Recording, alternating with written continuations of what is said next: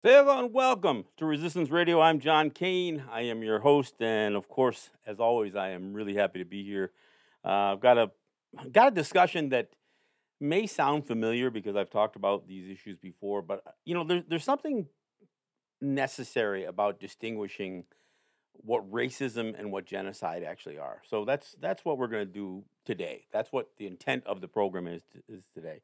But let me begin again by reminding people that this program, Resistance Radio, is on listener-supported radio. We are carried by WBAI, and we've been carried by WBAI for a long time. So we've been part of that broadcast grid for many, many years, and in not so many years, we have been a part of the WPFW lineup as well. So I want to ask those of you who listen to this broadcast, to this program on WBAI, to go to the pledge line, go to 212-209-2950. That's 212-209-2950, or go online to give2wbai.org and make a contribution in the name of this program. They have a Tower Fund drive that they've been doing. They've been trying to, build up enough reserves to cover the tower rental for our transmission at Times Square, which is more costly for WBAI than for most of the Pacifica stations. But that doesn't mean stations like WPFW don't need your support as well. They certainly do. We're listener-supported radio. So if you're listening in Washington, D.C., then I want you to go to their pledge line, which is 202-588-9739, or go online to WPFWFM.org, and you can follow the prompts on either one of these websites to make contributions. You can become a sustaining member where you make a donation each month. Sign up for it, and it'll come out of your credit card or your checking account each month. You don't have to fuss with it, and it can be a small amount. It can be $10 a month, and that for us gives us money that we can count on for the operations of these stations. So I do ask that if you're listening to us on these radio stations, that you support your radio station. And if you're listening online, whether you're listening to me as I stream this thing on Facebook or as I put it up as a podcast, look, feel free to support these stations. This program would not exist without having a broadcast partner or a few broadcast partners. So even if you're not listening to us on the radio stations, I would encourage you to support a radio station that's willing to provide space for a voice that is oftentimes marginalized. Not just my voice, but the native voice. So I really implore that you support these radio stations. As I said, this program is posted up as a podcast. You can find Resistance Radio with John Kane on any of the major podcast platforms. So you can either just Google search it, or if you've got a podcast platform that you use, just search for Resistance Radio with John Kane. I would also encourage you to search for my other podcast, which is Let's Talk Native with John Kane. The shows are similar. This one I is dedicated to do every week because of being on radio. The other Let's Talk Native is oftentimes done to address something that's very topical or contemporary, so it may not have a program every week. But I do encourage you to listen to both. And, of course, you can also go to my YouTube channel, which is Let's Talk Native TV. Many of these programs get posted up on YouTube, and I do have some short-form videos that address everything from Columbus to Doctrine of Discovery to gaming to the mascot issue. And I encourage you to not only check out those videos, but share those videos. And I think this is the way that we educate. All right, and educating is what I plan to do today. Because there's confusion. There's confusion about what racism is and about what genocide is. So let me start with racism, because it amazes me every time I hear a white person call a person of color a racist, mostly because we bring up racism. it just amazes me that there is such an ignorance associated with racism. Now, whether you believe in racial theory, and whether race is even a thing, whether you believe that or not, racism is a thing. And so one of the definitions of racism, and look, you can go online and find many, but I want to talk about really defining what racism is. And racism is the belief that different races possess different and distinct characteristics, abilities, or qualities so as to distinguish them as inferior or superior to one another. So it's the belief that you could determine the qualities of a human being by the perception of race. Now, it doesn't automatically mean that you hate people of another race. It just means that you're passing a judgment. So, and I think it's important for people to know that, because when we see these acts of violence committed against people because of race and because of racism, it's oftentimes too easy to suggest that racism is about hate and violence, and it's really a much broader issue than that.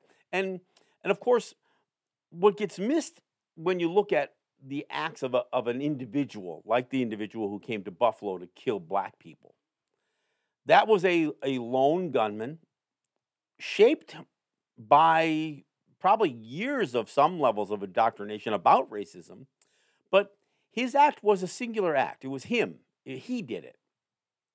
It is his act was may have been influenced by systemic racism, racism that was allowed to continue in his grade school, maybe even his elementary school, but his high school, in the circle of friends or associates that he has, where maybe the workplace, but certainly by education and governance and all kinds of, there's all kinds of evidence or fact that racism is systemic. And by systemic, I mean it is embedded in the institutions of the United States and other countries, but I'm talking about here right now.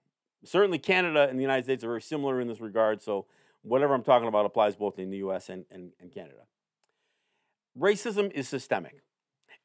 And where we see the evidence of racism and the systemic nature of it, we can see it simply by looking at a prison population.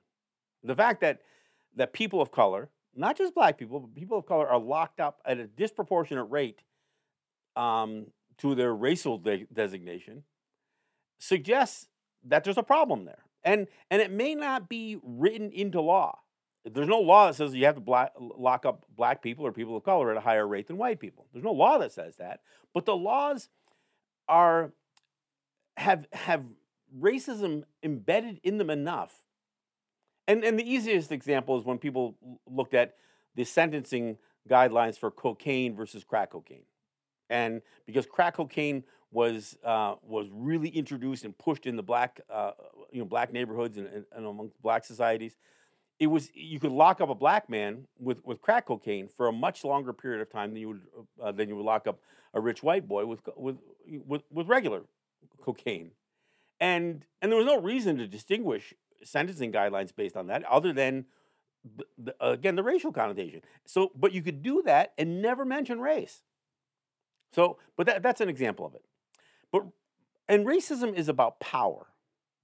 And what happens when you have power and the ability to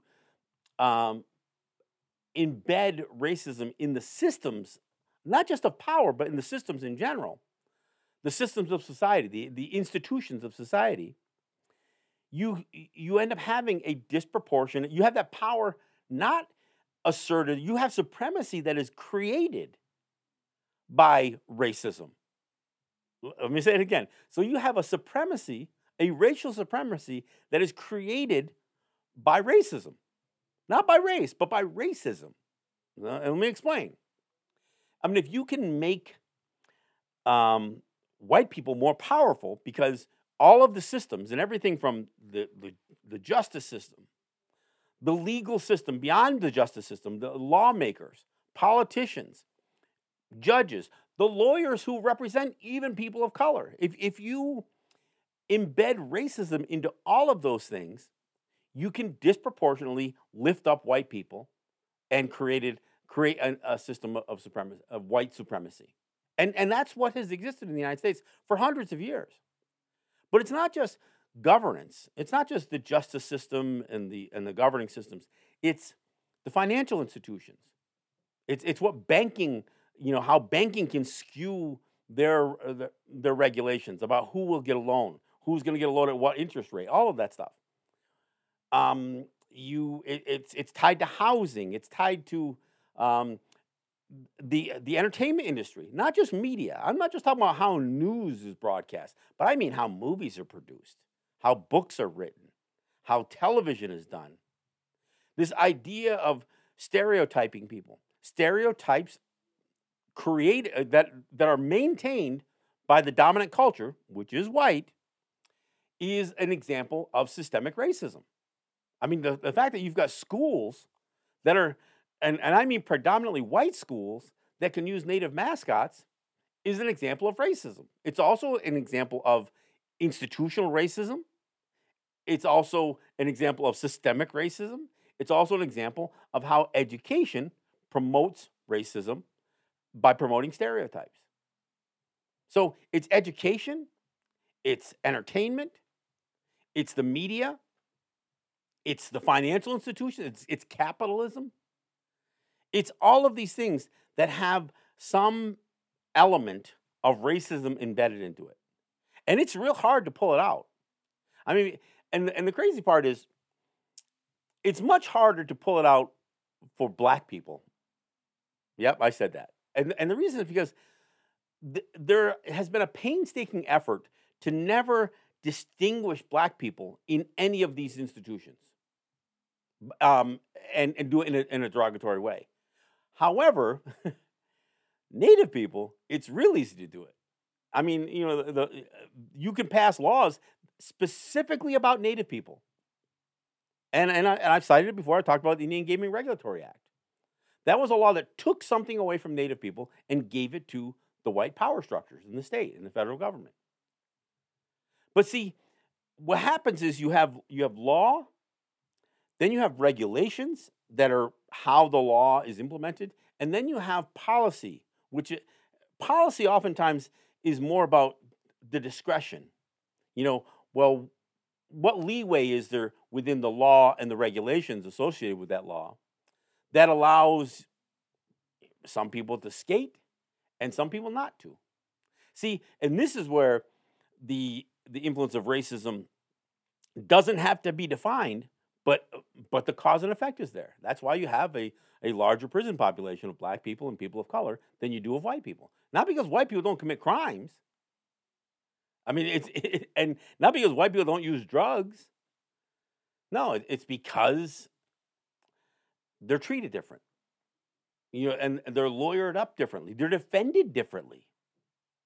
I mean, when you have a whole system involved with law enforcement that allows so much discretion by a police officer to use deadly force or near deadly force, physical violence against somebody simply because they fear they fear something. They perceived a threat. There doesn't have to be a threat. I mean, this is the way that you can build racism into policing without ever having to say it. So, again, racism is about power, and it's about the systemic nature of racism in all of the institutions of the United States and Canada. But racism, again, isn't just about mistreating people in a violent or in an otherwise perceived oppressive manner. Racism is about stratification. It's about acknowledging that there are pecking orders within this perception of race. White people on top, black people, and people of color on the bottom. Some more, some below others, and you can see that with statistics. I mean, Native people, we're a small population, so we are oftentimes ignored in many of these assessments, like death by cop, for instance. I mean, the perception that most people have is that black people are killed at a disproportionately higher rate than white people. That's true. by cops, that is. But what is not really known or acknowledged is that as a percentage of our population, Native people are actually experience death by cop at a higher rate than black people, generally, overall. In the age group of 16 to 21, a black man surpasses a Native person, a Native man, in that percentage of the population death by cop. So we aren't really noticed in this because our numbers are so small. So I mean, look, we only represent less than 1% of the U.S. population. I mean, there's some numbers that say there's as many as 7 million Native people in the United States. Well, yeah, that's a lot of 23andMe, and a lot of my grandma told me that that I have Native ancestry or whatever else. And if you look at Native people, especially Native people living on Native territory, we're talking about a small population. Probably 2 million, and of that 2 million, probably less than half live on Native territories. I mean, we're talking about less than around about a half a percent. A half of 1% is what the population that we regulate. I mean, we used to be all 100% of the population, right? Well, that doesn't exist. And why does that exist? Well, we're going to talk about more of that when we get to genocide. But if you are white and you have a black friend and you mention that all the time as proof that you're not racist, that's evidence of racism. And especially if you have to rave about the qualities of your black friend as if it distinguishes them or her from other black people. I mean, if you immediately say, well, that black person was very articulate, well, that's racist. Because why wouldn't he be? Why wouldn't she be? So if you look at a Native person like myself and you think that I'm well-spoken, the assumption is that I shouldn't be because I'm Native. See, this is the subtlety of racism. Now, and look, you can genuinely have a black friend and still be a racist. And it doesn't even mean that you perceive yourself as superior to your black friend. But you're almost looking at the fact that that person is your friend and has been able to breach that friendship circle of yours in spite of being black, then you're still harboring a racist view. And you don't have to mistreat people to be a racist. You can just view them as lesser. You can just view them as beneath you. You don't have to treat them any harmful way. But this is, and now I know this sounds like I'm really getting into the weeds, right? Because if you don't see an act of racism, if you don't see a behavior that is racist, then does racism exist? Well, this is how this stuff becomes embedded into so many of the institutions because you don't have to bring it up. You don't have to take a specific racist behavior upon yourself to harbor some elements of racism. Now, again, I'm not saying that all white people are racist, but all white people do enjoy white privilege, which is created because of systemic racism. White privilege exists because the systems favor white people. Now, to me, the most laudable white people are the ones who are prepared to use their white privilege to combat white privilege and to combat racism. And most people won't.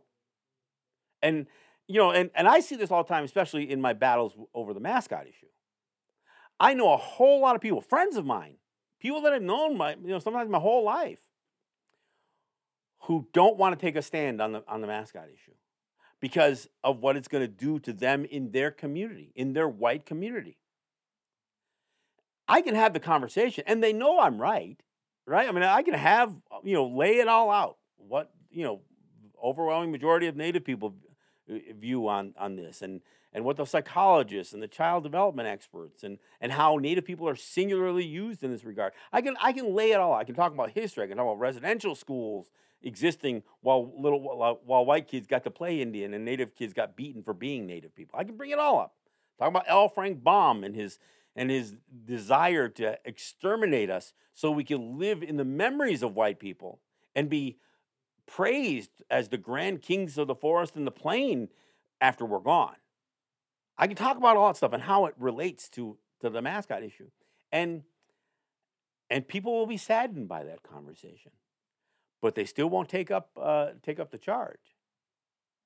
And so it is possible to understand that racism could exist only along this notion of stratification. And by stratification, we see that in class, right? We always rate, look, there's all kinds of, what income level are you? There's all kinds of systemic ways of stratifying Native people, or people, I'm seeing, people in general.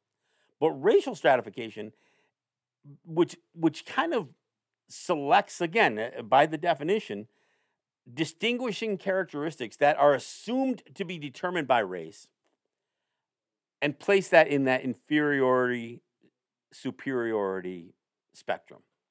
That's the stratification. Now, nobody is necessarily bound by the existing of racism to never be successful or to never achieve acceptance outside of their racial designation. At least some level of acceptance. And we see that. Barack Obama became the president. Kamala Harris, the vice president. Deb Haaland, the first Native cabinet secretary. No, so there are ceilings that get broken, glass ceilings that get broken, right? But that doesn't mean that any of those folks, Harris, Obama, Haaland, it doesn't mean they still aren't going to experience racism. I mean, that is what racism is. Now let me talk a little bit about genocide, because genocide is something completely different. Although we could argue that many of the genocides that have taken place take place specifically because of overt racism. But you know what? Genocide can exist amongst the same racial designation of people. You can have white people committing genocide against other white people. It's happened all the time. We see it in Europe all the time, right? I mean, we get into this debate, are Jewish people white people? Well, Jewish people were the victims of the Holocaust. And those are white people killing white people. We see what the United Kingdom, what Britain did to the Irish and to the Scottish. I mean, that was genocide, yet those were white people. So genocide genocide, and I'll give a definition. It says, genocide means any of the following acts committed with the intent to destroy in whole or in part a national, ethnical, racial, or religious group. And those acts are killing members of the group, causing serious bodily or mental harm to members of the group, deliberately inflicting on the group conditions of life calculated to bring about its physical destruction, imposing measures intended to prevent births within the group, and forcibly transferring children of the group to another group. So those 5 behaviors, those 5 actions that are committed with the intent, and it's always this idea that intent is there, because I mean, if you harm somebody and you can claim that you had no intent to do it, or you had no intent to cause the physical destruction of a group, you can kind of skirt around the definition of genocide. But again, because I want to have a conversation about racism and genocide, you can have an overtly racist society, and certainly the United States has had, and in many places, in many ways, still does have. And we can argue about whether it still exists or not, but I'll win that argument. That doesn't mean that the United States is committing genocide against everybody that they commit racist acts against. Because the thing about that stratification that I talked about with racism, many societies depend on that. They depend on having the working class, right? And if that working class might fall along the lines of racial lines or perceived racial lines. I mean, look, Europe was famous for this, one of the biggest lies ever told, that somehow God bestowed the power to rule over other people among certain families. That's what the monarchy was, right? The throne, the crown, the king, the queen. That somehow they were chosen by God to rule over, and that it was some sort of divine um, designation of power. Of course, that was a lie. Most religion is built on a house of cards, but certainly that element of any religion is built on a lie. So there you see absolutely this hierarchy that is been set up, and it's not necessarily along racial lines. Where racism became a really big deal was when Europe, the powers of Europe, took their sense of supremacy throughout the planet, and then ran into people of different colors. Africa, Asia, Australia, the quote unquote Americas, our homes. That's when this notion of supremacy became specifically white supremacy. And it was also oftentimes tied to religion. So it was Christian white supremacy. That's why you had the doctrine of Christian discovery. Some people call it the doctrine of discovery, but to be clear, the doctrine of discovery was based on the Christian nations of Europe being authorized by the Pope or popes to make certain claims based on them being the good Christian nations. And those powers were given to them to subject people to slavery, take property, take possessions, take land, commit murder. Racism does not require an intent to destroy in whole or in part a people. Racism certainly contributes to that, and I know there's a lot of conversations about what genocide is. I mean, for me, when I look at the definition of genocide, those 5 things: killing people, causing serious bodily or mental harm, deliberately inflicting on the group conditions calculated to bring about its physical destruction, imposing measures intended to prevent births, and then taking children. That sounds like this definition of genocide was written specifically because of what the United States did to Native people as it related to residential schools. It wasn't. And in fact, for the United States, it's a terrible inconvenience that it lines up so well with what they did to Native children. And to be clear, the genocide was committed against us as a people. It was done by going after our children. It was done by targeting our children as the means to not only depopulate our people. We experienced the largest period of depopulation, of population reduction, during the 150 years of residential schools. We experienced the largest period of land loss. And because these schools, their stated intent was to kill the Indian, save the man. What they claim that means was to kill the Indian within us, not necessarily to kill us specifically. Although the amount of deaths that took place at these residential schools would suggest that it might have been an either-or proposition. We're either going to kill the entire person, or we're going to kill a part of that person. Which is why I say our people were killed in those residential schools. Some were killed completely, and some had a part of them killed. And even if you survived residential schools with some semblance of your Native identity intact, it doesn't mean that you didn't suffer. It means that you probably suffered more. It means that you did have a part of you killed. And among the things that took place at residential schools was not just the idea of sterilizing women, girls, but by taking children away from communities. And at some level, 85% of all children, Native children, were being pulled out of their homes. It was a law in Canada that all children had to go to residential schools, whether they all actually did go, but in the United States, it was calculated that 85% of all children at some point were being committed to these residential schools.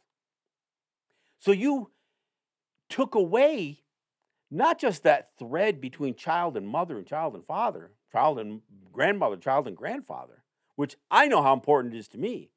You not only took that away, but you took away the whole skill set and the process of teaching that skill set to nurture, to bear children, to raise children. So it wasn't just that you sterilized Native girls. You eliminated the possibility for wholesome families to continue.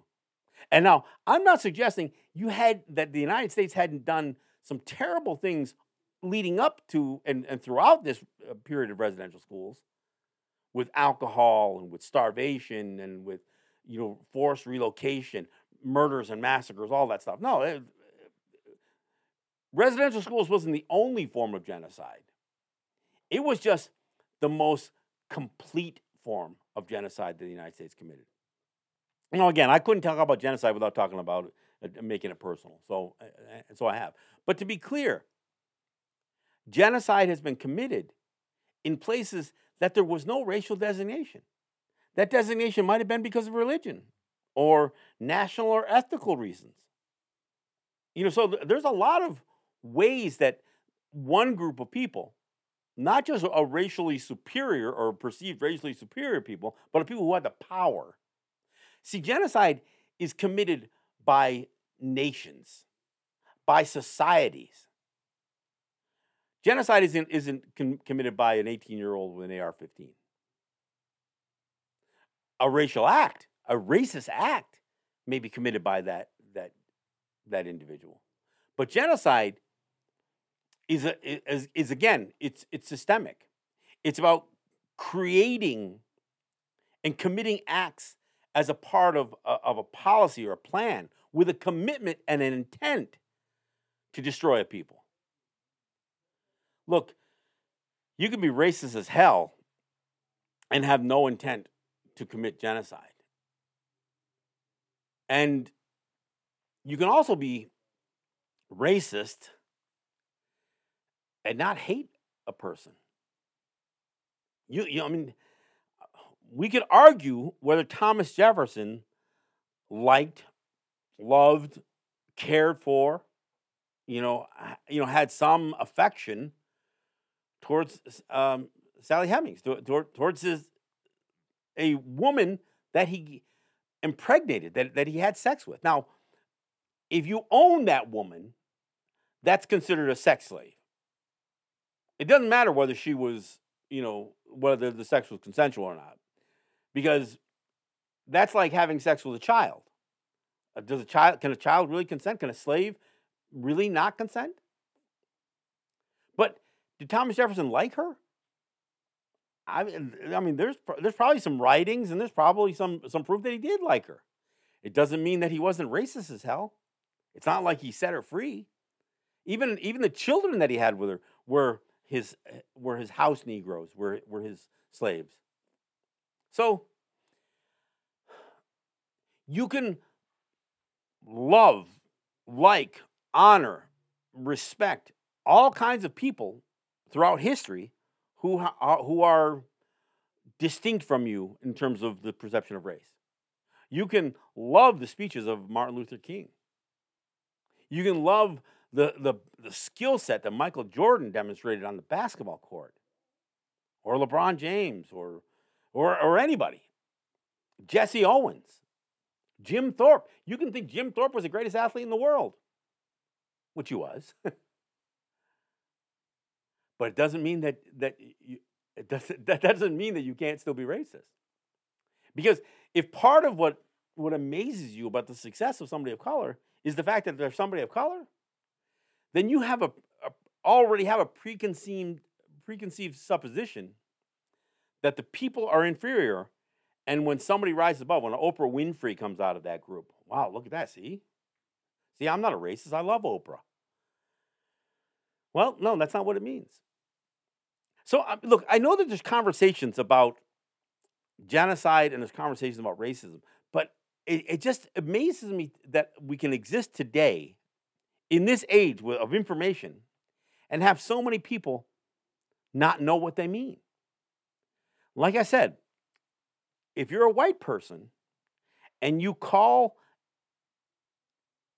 a person of color, a native person, a black person, whoever, a racist because because they supposedly played the race card, well, I'm going to say it again. Not all white people are racist, but all racists are white people. Now, I know I got to qualify that. There are people of color who support white supremacy, but it doesn't make them white. It means that they have found niches within these oppressive systems that have allowed them to have achievements. I mean, I've called out Crystal Peoples-Stokes. I called her the black white supremacist. Now, I didn't call her racist because she doesn't perceive herself by virtue of her race, to be superior over others. But you know what? She supports white supremacy. And she supports it through her politics. And look, I'm not saying every Democrat is a white supremacist. But if you're a person of color and you're devoting more of your efforts towards advancing a political party, Democrats or Republicans, then you are protecting your own people or other people who are marginalized, I'm sorry, then you are essentially endorsing and complicit with the power structures that have white people at the top of those parties. That's the way it works, right? That's the way it works. Deb Haaland was named a cabinet secretary by Joe Biden. And that's good for Deb Haaland. But that didn't do anything for us as Native people. And her success, even in that job, is going to be measured on how she serves the president of the United States, a white guy. How she serves the government of the United States, a government that is essentially dominated by white people. When she was elected to Congress from New Mexico, most of her votes came from white people. Why? Because she was a good candidate for them. Now, I'm not saying Native people didn't vote for her. I've heard people say, well, Native people made the difference on whether Joe Biden got elected or not. Well, I find that really, really hard to believe. In fact, I call BS on that one. We're a small population. There's almost no place that we can tip the scales unless the balance is so even between the right and the left, and all Native people are going to vote on one side or the other of that spectrum to tip the scales. That's the only condition that we could do that. And if we do that, then we've essentially surrendered our claim to autonomy because we're saying we're going to use your system. And this is where, there are many of us, I'm not even going to say that we're the majority. I think the outliers amongst Native people are the ones who say, no, I'm not an American. I'm not a Canadian. I'm Mohawk. I'm Gunyagahaga. I'm Unguhumwe. That's what I am. Now, that doesn't mean that I'm not impacted by what happens in American or Canadian politics. Absolutely. I mean, do I think Justin Trudeau is better than Stephen Harper? Yes, but do I like Justin Trudeau? No. Do I think Joe Biden is better than Donald Trump? Yes. Do I like Joe Biden? No. And my criticisms of a Harper or a Trump are not to be interpreted as praise for a Trudeau or a Biden. Or if my criticism of Biden or Trudeau should not be interpreted as praise for Trump or Harper. So this is where it's tough, because when you're a real outlier, like many Native people are, we do weigh in on the conversations. But the interpretation is, if we hold a view, there's more interpretation going to what we're not condemning than what we're actually condemning. So, but again, I think it's important that people realize that there are people who achieve, in spite of their racial designation or the perception of race, There are people who, I mean, Eric Adams, mayor of New York City. But we could have a big debate on how much he is representing black people. Is he really representing black people? I I know there's an awful lot of black people who are not happy with some of Adams's policies. Byron Brown, the mayor of Buffalo, out my neck of the woods here, is he representing black people? I think he's pretty much. I mean, when a black candidate ran against him and got the Democratic nomination, white people rallied with him, even from the right. Even the Republicans rallied to get Byron Brown elected. So don't tell me he's representing black people. He's representing white people. And he's representing white people on the right. So we have people who achieve these things.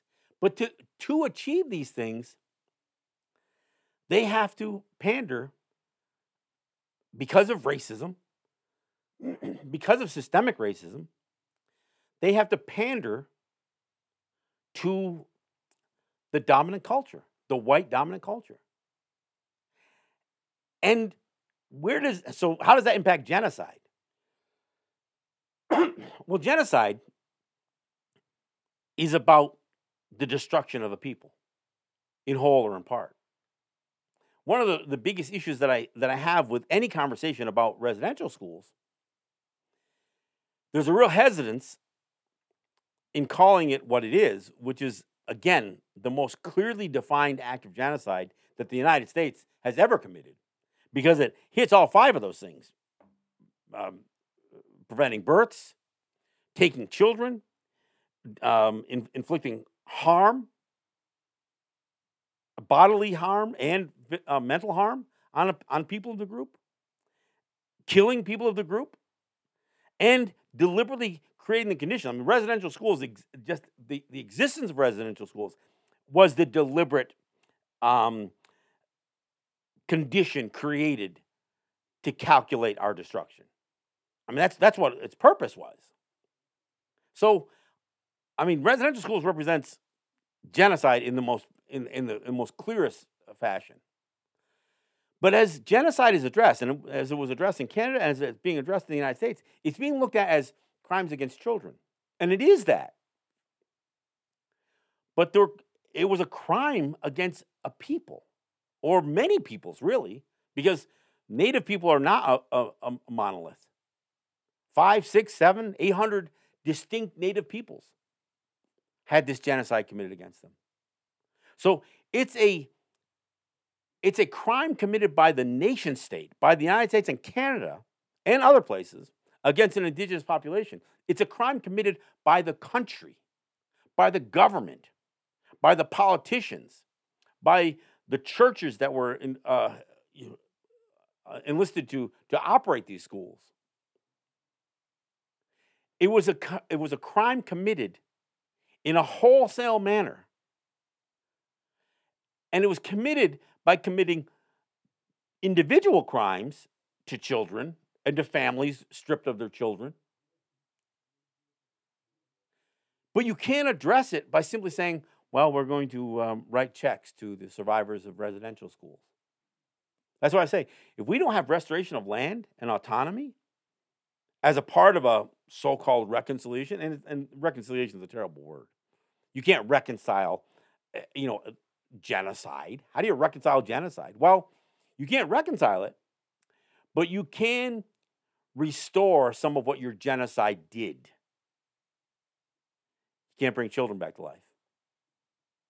And you probably can't heal the trauma committed by the survivors of residential schools or the descendants of those survivors. What's going to heal us is getting our autonomy back, getting our lands back. All of it? No, probably not. But having some restoration of what the genocide intended to do, that's going to be part of the healing process. Because if you're just going to write checks to people, that doesn't solve a damn thing. I'm not saying don't write checks. I'm not asking for one, but I'm not saying don't write checks.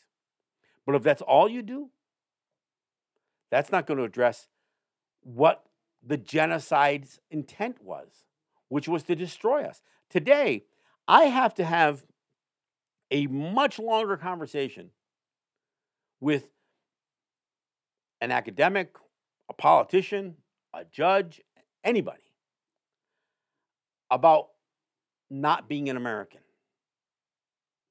not being a congressman's constituent or a senator's constituent or an assembly person's constituent. I remember when I was addressing the floor tax issue back, a couple decades ago now, a decade or so ago. I remember talking to the Congressman Brian Higgins from the Buffalo area, and having this conversation, really long conversation, that no, I am not, he's not my congressman. And they said, well, where do you live? And I said, well, I live on the Cattaraugus territory of the Seneca Nation. And they said, well, that's in his district. I said, well, no, it's not. He said, well, which side of the river do you live on? I said, well, I live on the other side of the river from Buffalo. And he said, oh, yeah, that's the next county. No, it's not. The county starts at the edge of our territories. But to suggest and to have to go through this painstaking conversation, and then to say, look, the reason I'm talking to this congressman is because he voted for a certain bill, and his actions still impact me, whether I'm one of his constituents or not, because the way laws are being interpreted, we're being taxed. So, I mean, to go through this long conversation and still never feel completely satisfied that I communicated to these folks that while I want to engage in a conversation with your elected officials, they are not my elected officials. Yeah, I'd love to have a conversation with Deb Haaland. Not because she represents me, or Joe Biden, or Barack Obama, or even Donald Trump. I would have loved to have a conversation. Not because they were my president. And I'd love to have a conversation with Kathy Hochul, too, but not because she's my governor. So this is the difficulty, because today it is still difficult for any American to understand a status that doesn't fit in their box. So if we don't fit in their box about what party, about what religion, about what district we live in, if you say, no, I'm not a part of that, that's difficult. Generally speaking, most Americans believe or can acknowledge that Native people have some element of sovereignty. But that's because they don't know what sovereignty means. And you know what? In the UN Declaration on the Rights of Indigenous Peoples, I happen to have a copy right here, sovereignty is not mentioned once in this document. Well, I'll take it back. It is mentioned once. But it's not talking about ours. It's talking about the fact that this Declaration on the Rights of Indigenous Peoples is not intended to violate the sovereignty of the nation states that they're trying to say need to follow these rules. They do talk about treaty acknowledged rights rather than treaty rights, which I think is a big accomplishment. Because I don't want anybody to suggest that any rights that we have as Native people came from a treaty. They may be acknowledged in a treaty, but not granted there. They didn't come from that. So we have a difficult time because, technically speaking, the United States does not recognize our distinction. They recognize some distinction, but then they try to frame it. In 1934, when they passed the Indian Reorganization Act, they redefined what a Native person was. And they said that we were a tribe, band, or nation of Indians subordinate to the laws of the United States. Now, we never agreed to that. In fact, 10 years earlier, when they declared we were U.S. citizens, they knew that we didn't agree to that. And that's why 10 years later, they tried to redefine this thing. But you can't strip away, I mean, that's an act of genocide. Strip away our national character, our cultural existence, and say, okay, you're no longer we're not going to recognize you as a distinct people. Now you are an American citizen. Here, we just passed a law and we signed it. So now you're all Americans or U.S. citizens. No, we're not. You can't do that. I mean, you can do it, but it doesn't have any real legal force. See, this is the conversation. See, this is still genocide. The failure for people to recognize our distinction is genocide. Now, creating policies and laws and behaviors that enable you to oppress us, that's racism. That's racism, but it's also racism that drives the genocide that is still ongoing towards Native people. But I think it's important, and the reason I wanted to bring this up today, I think it's really important that people understand the overlap of racism and genocide and the distinction of the two. Because I hear people using these terms all wrong. Genocide is about the destruction of a people. Racism is about superiority, power, and one group having the power over another group. It may or may not lead to genocide. It may just lead to keeping people at an inferior level to the white supremacists that put those systems together. Because having that working class, having that stratification is a part of what has enabled white supremacy to not only exist, but to have some of it, the success that it's had. Look, I want to thank you for listening. Again, I hope that people will support the radio stations that carry this program. And so, again, support WBAI and WPFW. I appreciate it. I am John Kane, and this is Resistance Radio.